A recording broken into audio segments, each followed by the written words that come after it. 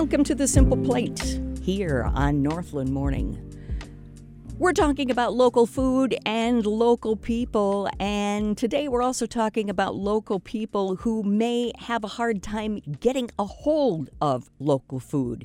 Maybe they don't have a grocery store that is convenient in their neighborhood. Maybe it's, I tell you, if you've ever tried to carry a whole bunch of bags of stuff on a bus, that can occasionally be a nuisance. Maybe you don't have a really good opportunity for home delivery, or maybe there's an extra charge attached to that, and it's something your budget just isn't going to handle. The solution, no surprise, comes from Community Action Duluth. Evan Flom is the program manager of Community Action Duluth's Food Justice Program, and he joins us this morning to talk a little bit about the mobile market. Hey, Evan, good morning. It's what a treat it is to have you on the line with us. Hey, good morning, Lisa. Yeah, thanks for letting me come on the show this morning. So the mobile market and the idea of being able to I'm guessing it's kind of like a bookmobile for food? Yeah, that's a pretty good comparison. It's just, like a lot of other mobile services, and this one just happens to be a grocery store that we put on wheels, and we've got refrigeration. We load all of our supplies up, and then we bring it out to specific spots and pop up around Duluth. Fantastic. And what a great idea for folks that, either have limited mobility maybe, or like I say, if you don't have your own vehicle, trying to manage grocery bags on public transportation can really be difficult.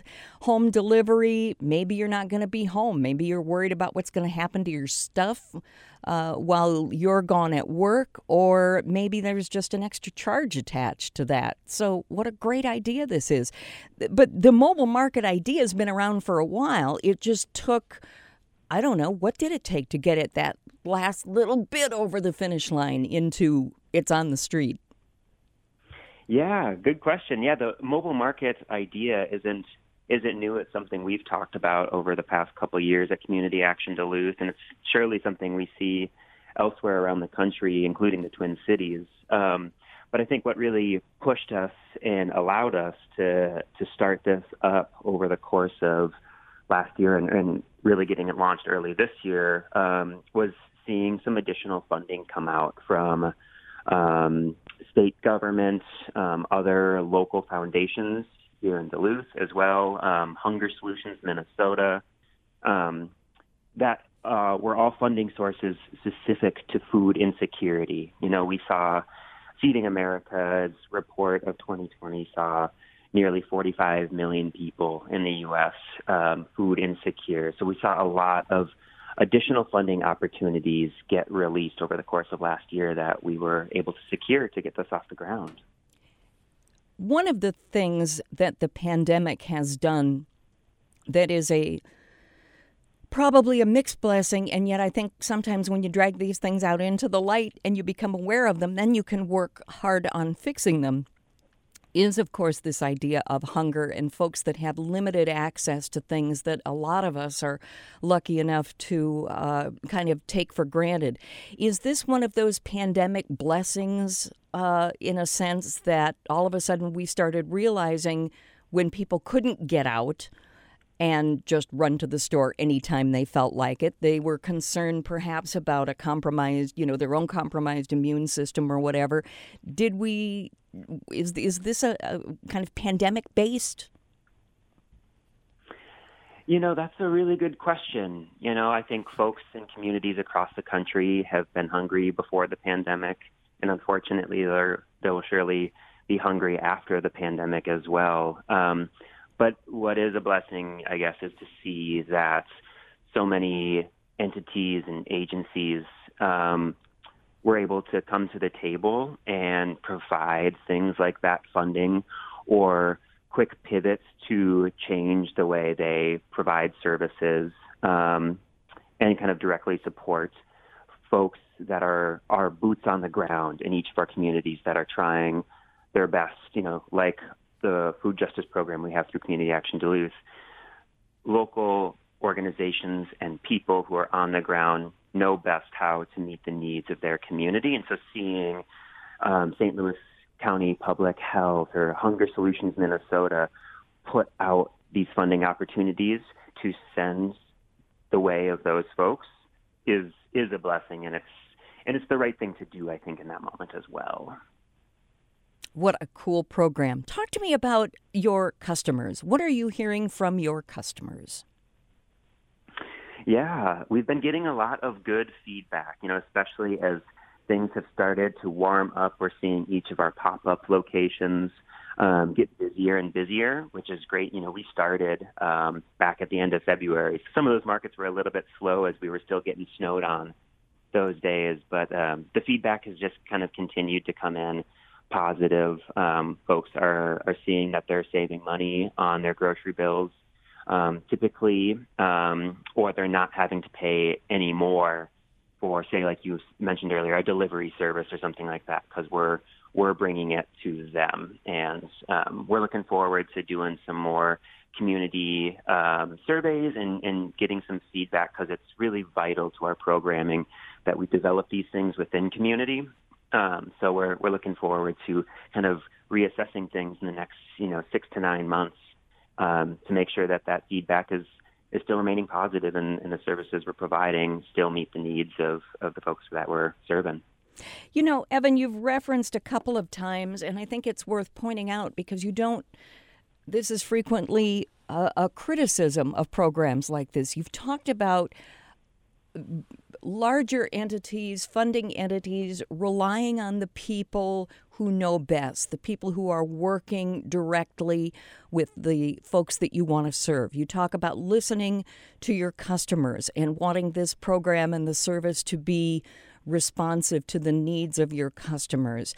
Do you think that we're entering perhaps a different phase through our societal upheaval, however it came about, where instead of just assuming that the people with a lot of letters after their name at the top of the organization's flow chart are the ones that have all the answers, are we starting to realize that the folks that are the closest to the grassroots are the ones that frequently have the best information? Yeah, I do think so, and I sure hope so, because we are seeing, again, especially over the past year, so much aid within communities, including our community in Duluth and the greater Northland. We were seeing needs met by those folks on the ground, and I've read a lot of various reports kind of talking about that exact phenomenon elsewhere in the country too. So I do hope that this is a little bit of a moment where we can turn the page and focus more on that level of work and support that level of work. Now, if folks want to get more information about the mobile market, maybe they want to make sure that the mobile market comes to their neighborhood. Maybe they're looking for a schedule. Where can I find it? How do I place an order? What's the process like? Or maybe they want to volunteer and they say, I want to drive the mobile market. Well, of course, you have to probably have the appropriate license, but, maybe you could still help. Maybe there's still volunteer opportunities. There are ways that you can help. If folks are looking for all the information from soup to nuts on the mobile market, can you find it on the Community Action website? Yes. Yep. I would encourage folks to check out communityactionduluth.org. We have an online storefront there where folks can find information, they can place orders, and I would also encourage for, anybody on the social media thing these days, we have a Facebook page as well, where we will regularly post event pages and some updates about the market as well.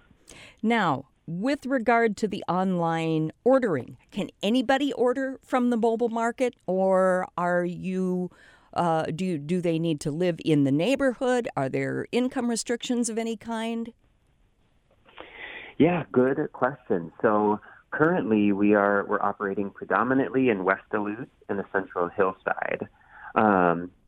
With that said, we are looking to increase the number of times and locations that the market is getting out to, and we are offering a free delivery service for anybody who might be homebound, or if any of those pop-up locations don't work for them, they can fill out an online form regarding the delivery service specifically.